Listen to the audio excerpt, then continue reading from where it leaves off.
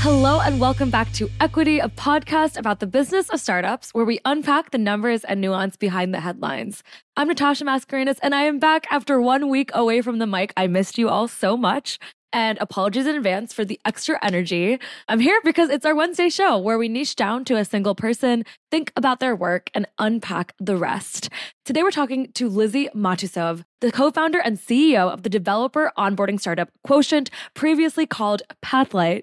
Lizzie, welcome to Equity Pod. Thank you so much for having me. I love that we could do this in person, but we're choosing not to because we're two of the SF-based techies here these days. But it's still fun to be in your living room, office, flex, second bedroom, flex, workout room.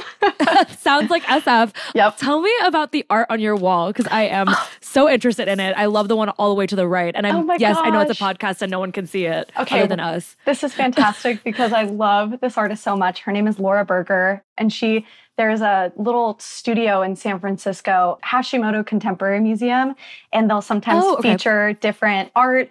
I think I told you about it when we got coffee. I was going to say, yeah. I think you recommended it to me. Yes, and so she was one of the artists that did, I think maybe like 4 years ago, back before she got bigger, she still did prints, and so I went and snagged a print and have carried this gigantic painting or print of a painting around to multiple cities across the country now with me. Yeah. The travelhood of the traveling painting. And for people who are listening, it's this really cool abstract painting of what looks like people. It's like women dancing. Poses. Yeah. That's amazing. I have a blurry background because I have not invested in any art for my apartment. So noted for the future. I should probably take that recommendation. It's a great conversation starter.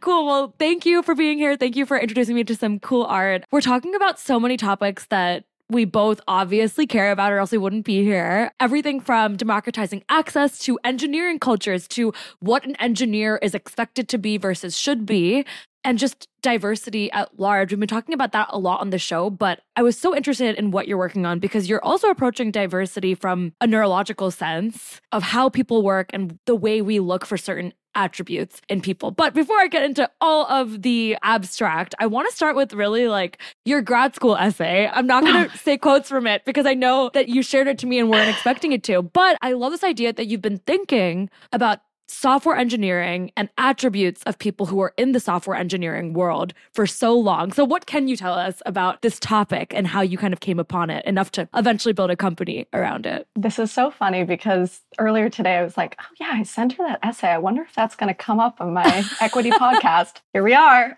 Time to speak about it. It's a great essay. Yeah, so the real sort of gist of it, and really just broadly a topic that I've always been really interested in understanding, is sort of what makes a software engineer. And to take a step back, I've always been told that I'm uncharacteristic for a software engineer. Interesting. And it's probably a number of things. Like for one, less than a quarter of engineers identify as women. Yeah. But then there's also this sort of stereotype of software engineers popularized through shows like Silicon Valley and the likes, where you sort of think of an engineer as this introverted, reclusive type that sort of wants to be left alone to code. Sure. But the problem with this characterization is that it really does, I think, cripple innovation by ignoring the fact that software engineering is one of the most collaborative roles in tech. And great collaboration requires working with others and diversity of perspective. So just to give an example, the process of merging code into a code base, it's called a pull request, where you literally request for your teammates to come provide opinions and perspectives on the work that you've done, and then together sort of agree that this is going into the main branch. So It's a very collaborative process, and yet many development teams sort of struggle with sort of facilitating that. When you were told that you're uncharacteristic for a software engineer, did you take that as a compliment or an insult? Because as you're explaining it too, it sounds like maybe there was a little bit of misunderstanding on both ends on what characteristic even meant. Yeah, at the beginning, I think I found it to be a frustrating statement, but over time, I kind of came to see it as a strength. And I'm different in a number of ways. I also don't have a traditional 4-year computer science degree. And I think that that is a huge superpower because it allows me to come into teams think differently. I have the skill set of being able to, code and write software, build specs, do architecture diagrams. But I also think about it from a background that's a little bit different than someone who studied pure computer science for 4 years. But that's part of the whole uncharacteristic stereotype. Well, and I'll even add in the fact that you spent obviously some time at Harvard Business School, but also some time in the VC space as a venture fellow at Pear VC. And I feel like that must have also maybe given you a different appreciation or approach towards now building a company in the space that you're talking about. Yeah, absolutely. And I just love looking at things from kind of all of the different perspectives. I think there's always, the sort of tried and true pathway of a computer science degree to learn how to build software. And I think there's just so many other ways that you can look at problems. And when we're building products like we are today and the amount of innovation that we're bringing forward, we actually require people to look at things from a different perspective. It's the beautiful part of building innovative products. We're going to talk about obviously what you're building now, but one quick question before that, which is when you're looking at different angles as a builder, is there one that you still haven't tackled, one that you're still hoping to get as an engineer? I know it's kind of a weird question, but I'm wondering if there's anything on the wish list. Yeah, I think the big thing that going to HBS really got me was some of the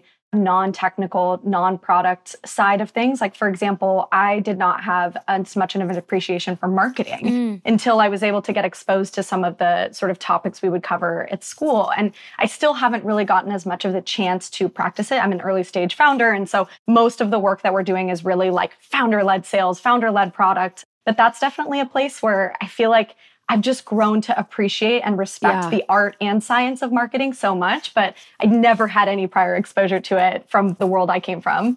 Yes. Okay. Well, I can talk about the importance of holistic understanding of all of these problems forever, but let's enter in Quotient, which I've seen as described as the GPS system for new engineers. What's going on? And I know you are an engineer, but I still want to know, why are you starting with engineers for this company as well? Yeah. So kind of the goal of Quotient is to build this toolkit that powers an engineering team's most important processes, starting with onboarding. And if you take a step back, our vision is to really democratize access to the best engineering cultures, because a strong engineering culture is the key to pushing innovation forward faster.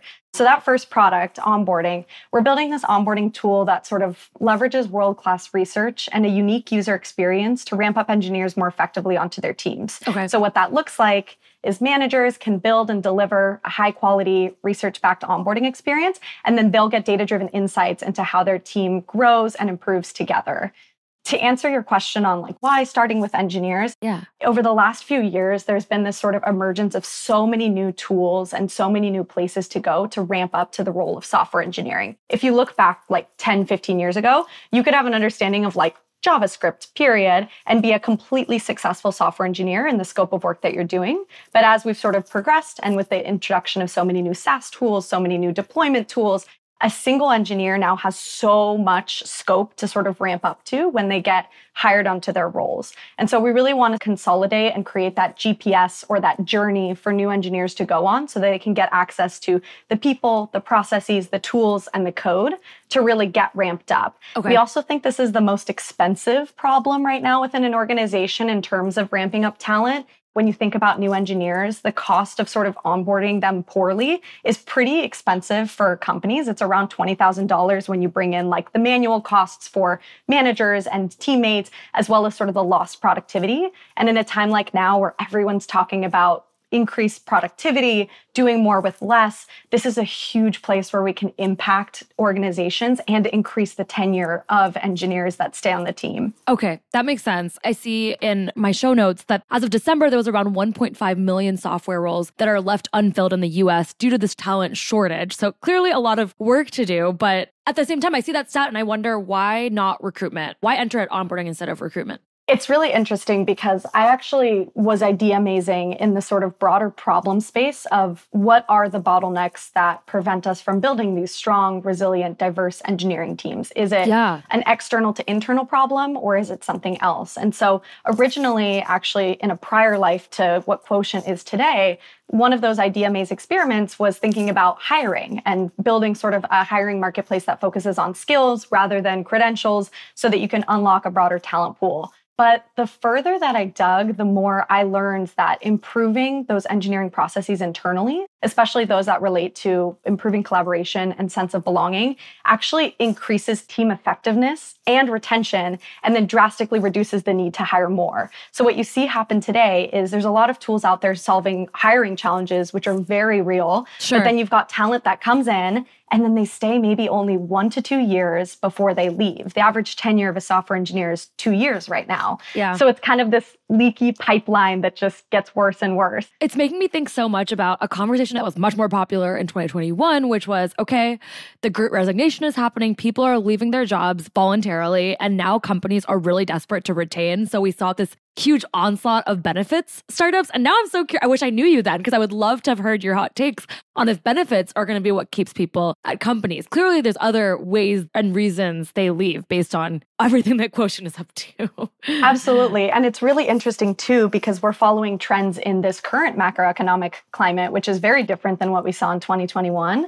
And so what we're seeing is two things. One, we are still in a software engineering shortage. Okay. So even with the last few months of layoffs, we find ourselves in a market with high demand for software engineering, which is corroborated by the lower rates of engineers being laid off and the high percentage of engineering jobs, to your point, still on the market. Got it. The second really big, I guess, trend that we're following is that right now, one of the hot words in tech companies is efficiency. It's top of mind for all industries. There's this particular focus on how to improve developer efficiency. Yeah. And so teams are thinking a lot about inefficient processes that need to get optimized. And there's a movement to even flatten the engineering org. You're seeing Meta as a great example of this, where they're removing middle management layers within engineering and now thinking of, we've got the IC sort of coding layer, we've got a slimmed down management layer, and now we need to really fill in those process gaps so that we can build those efficient teams. Oh man. As you're describing that, I'm like just thinking about Twitter's engineering team right now and how much they probably could use some help in that category just based on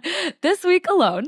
They are working so hard. I have so much respect for Twitter engineers right now and every day, really. Yeah, seriously. Well, I want to hear what you think the right onboarding process is. As simple as you can be, I guess, because, if it was that simple, I'm sure everyone would be doing it already. What is the right way to onboard an engineer in 2023? So there are 3 big goals of onboarding, and I credit our advisor, Konstantinos, for really helping us understand so much of this. His entire expertise is on the world of onboarding and newcomer socialization. So there's sort of 3 goals of anytime you ramp up new teammates, but especially in the engineering world. Yeah. The first one is general uncertainty reduction. So what is the task that I actually am here to do? And how do I get all of the tools in the toolkit to do that? So usually your structured onboarding plan is meant to help everyone get those tools in that toolkit.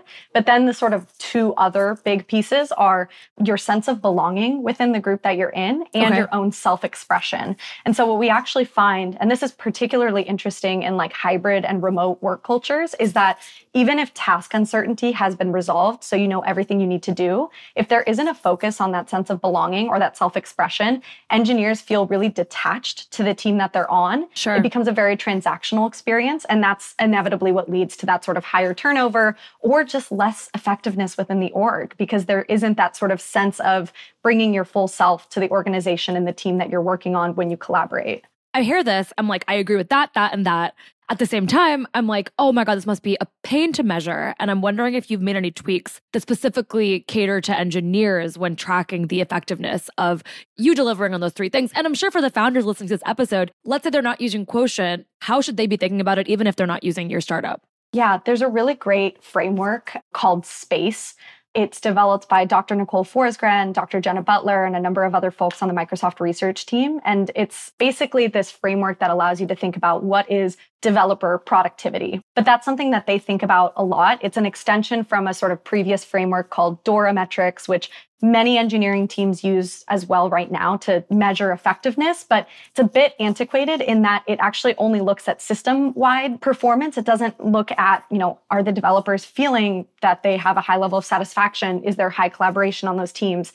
And so SPACE really covers that angle. It was released in 2021, so it's very new. And we've actually taken that sort of space framework and brought it into the work that we do in onboarding. So as an example, when engineers move through the onboarding experience, one of the things that we're looking at is on a qualitative perspective, pulsing new engineers to see how are you feeling as you are sort of ramping up to the organization and where are you spending your time gives us a really great proxy for is the time being used most effectively and are they moving from theory to practice as they move into their engineering roles? Another really great one is actually we've been able to pull some quantitative metrics that help serve as what we think could be an early proxy for sense of belonging. Okay. And that's a lot to do with your ecosystem of pull requests and sort of that collaborative environment. So seeing how new engineers become welcomed into the culture of code review and also seeing how teammates respond to their comments, their own code reviews is a really great way to sort of measure and understand if they're getting that sort of belonging, self-expression, and that uncertainty reduction. Okay, that makes a lot of sense. The age-old question around product market fit and really like what this time is for your company, I keep coming back to it because I wonder how much your opinion on engineers sounding different in what they care about and wanting to be team players is the reality you're seeing when you're going out to market and pitching the company. How far do you think the two realities are? Because clearly there's like enough of a world that believes that engineers need to be retained and need to be more efficient, to use the word that everyone's obsessed with. But then at the same time, I always go back to what makes people eventually change their minds. Is the status quo of an engineer really being challenged right now? Yeah, behavior change is really hard. It's a really tough thing. And I think the interesting thing is those behavior changes don't happen so easily until there's sort of a big force. And so exactly. the really nice thing is that, again, as we see in the news time and time again, this return to work challenge, the hybrid remote culture is really sort of a big topic that is influencing that massive behavior change. Okay. I think that as we talk to companies, what we find is that there's overwhelm across a lot of aspects of process management and team management because we're no longer in an in-person environment building that connective tissue with one another. And so especially when you have teammates join in a fully remote environment, a lot of teams have been trying to understand how can we improve that effectiveness. I don't think there's as much of a big disconnect so far in terms of like seeing this as a massive problem and wanting to solve it. We've actually found that a lot of companies are chipping away at their own sort of manual way of doing so. But that's why we turn to the research because it's really difficult to sort of become an expert on the research and then try and inject it into your product. And that's something that we can do as the sort of like experts of onboarding. So we make sure that our product development process, the templates that we bring forth for teammates and engineering managers to use, actually is infused with that leading research that's being developed like in real time to understand collaboration in remote environments. Can you be specific with like an example of an insight that you'd give someone? Because I'm sure you could, it'll blow some people's minds to know even how simple it could be to probably integrate that research. Yeah. So there's a couple that I can point to. One is it is statistically proven time and time again that having an early one-on-one with your manager is a really massive indicator of success. So for new engineers who join their teams, having that one-on-one with their manager and even sort of whoever their support is within that team, like leads to really high success outcomes. And yet we find that is, again, not in any malicious way. It can often fall onto the back burner and be like, it's so busy. Check in with you at the end of the week. Easiest thing to cancel. Are you kidding me? Exactly. You're like, with 30 minutes, like I need this 2-hour block of time to think. So that's one big piece of it. Another one that I've always really loved is kind of a mindset piece, but there's this really interesting paper that came out in 2020 on asynchronous collaboration for developer teams. So teams working across the world to collaborate on a single piece of software. And they talk about this thing called problem A and problem B. Problem A is the problem we've all come to solve. So we're building this feature. We need to put this together. Problem B is the interpersonal problem that comes with these individuals, these humans coming together to solve this problem. And what you often find is that teams that don't prioritize problem B end up moving at a much slower pace because they haven't solved essentially the question of how do we collaborate together. They're only solely focused on problem A. But when you actually acknowledge and work on problem B, you end up building a much more collaborative team in an asynchronous environment. As I hear that, I think about some of like the newer issues, let's say, that plague our workforces. And I would love to know how your vision lines up with tech versus just like businesses in general, because not every engineer is in tech. And I'm just thinking that some tech companies are like, I believe it, it's important, and I will do this. But a lot of this contrasts with how tech inherently works, which is like, let's run really fast and only think about this when we have 70 engineers. And maybe that's okay. But is that okay? I mean, yeah. At what point? I mean, in a perfect world, everyone's thinking about this from day one, I'm sure. Yeah, I think the interesting trade-off is like, how much time do you have to manually deliver these processes, right? There are certain processes that in workplace culture, we've just sort of automated, like the process of HR doing all of the first day benefits, and moving into sort of that world. We've automated that because we just don't need human labor on that. I think for us, we're trying to move to a world where onboarding is this space where there's a technology that can help foster and improve that sense of belonging, self-expression, and that task uncertainty, but it doesn't have to be done by a human being all the time. One of the biggest pain points we hear from engineering managers is that it's really time consuming and there's no visibility into how it's going, right? So they'll spend all this time updating this static, long onboarding checklist, give it to their new engineer, and then usually they're just slacking them once a day saying, hey, how are you doing? How's it going? Yeah. Like, I have no idea. We're not sitting next to one another. And so if you can introduce a software in between the two that can basically facilitate creating that GPS, reduce that overwhelm for new engineers, and then help managers on the other side understand how it is going, that's the huge unlock. And so, you don't have to have a team of 70 engineers to be there. You can really start from your first engineer, ramp them up more effectively, and then you basically get an insurance policy that that engineer feels more connected to the team and will stay longer in the organization. Okay, that makes more sense. As I hear that, I think about myself as someone who, for all over the world, I wish I could have a one-on-one with like most of the people at TC all the time.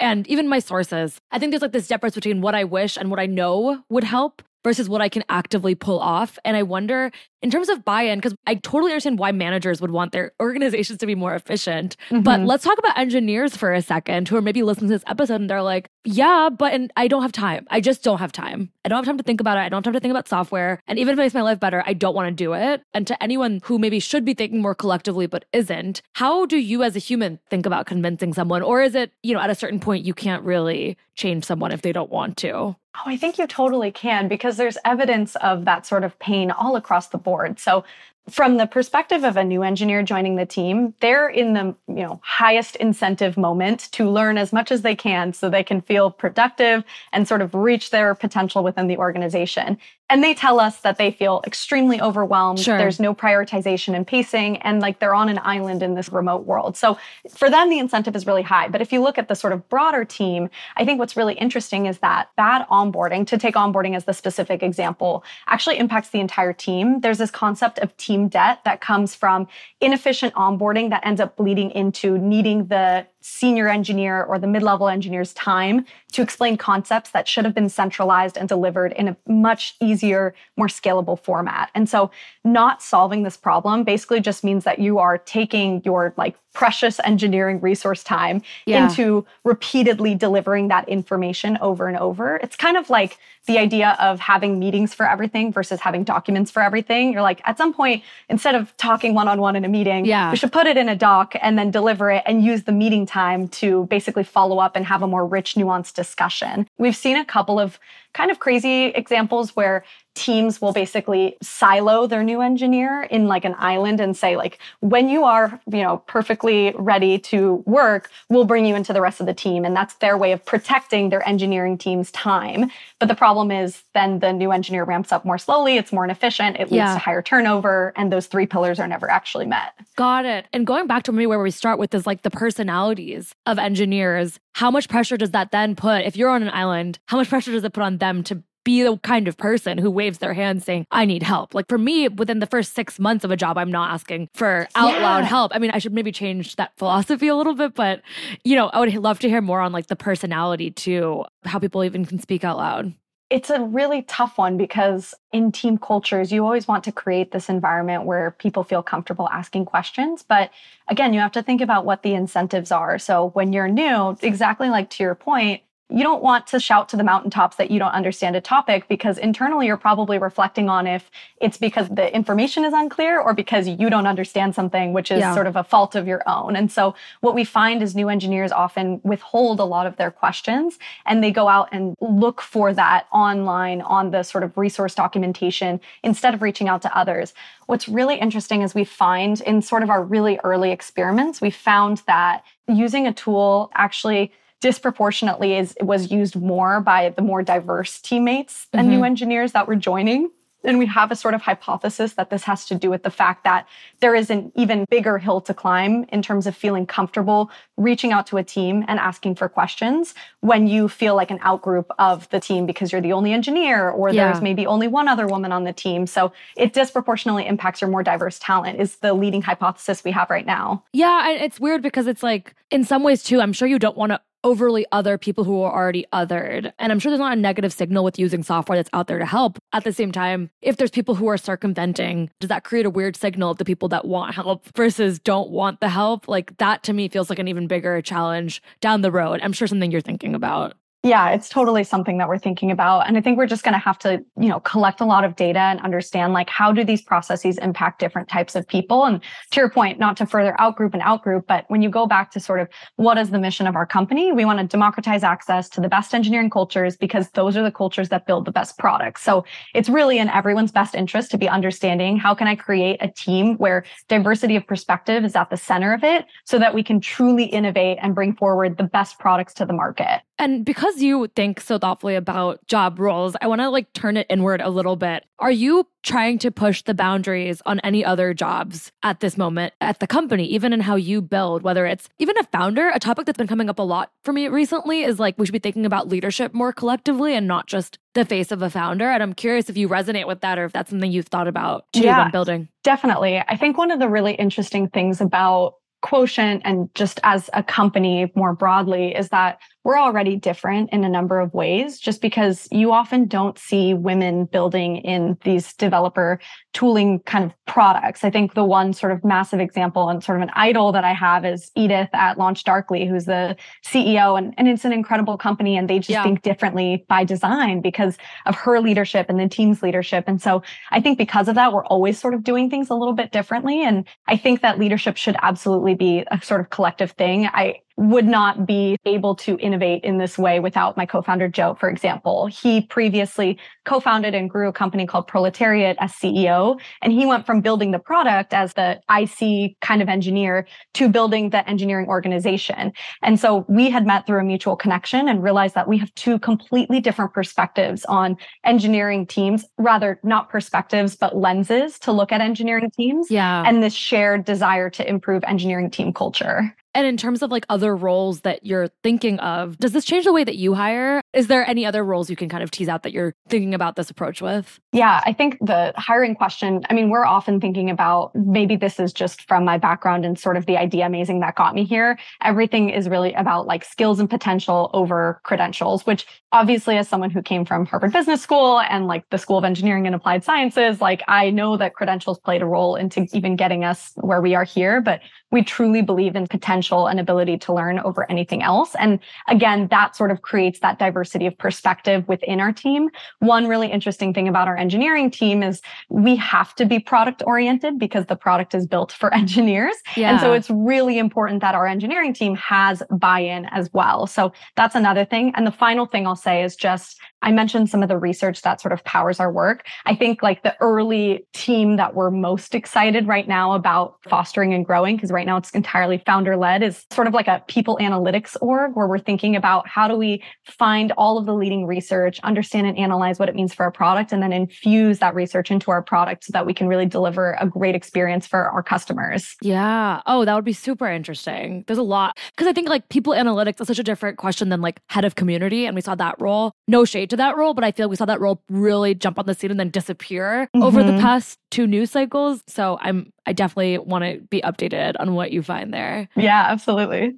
I did want to see if you had any other numbers that you wanted to share around this engineering talent war and also onboarding in general. Is there anything else that you can share just to give people a little bit more context before we jump to lightning round? Yeah, I'm not sure if I had said this previously, but when you think about the value and ROI of good onboarding, for example, onboarding can actually improve retention gains by about 82%, which is pretty massive within an organization. And when you start to think about the world of engineering effectiveness, that is like one massive space where you have such a huge bang for your buck in terms of improving this process and then having this outcome of a stronger, resilient, more long-lasting engineering team.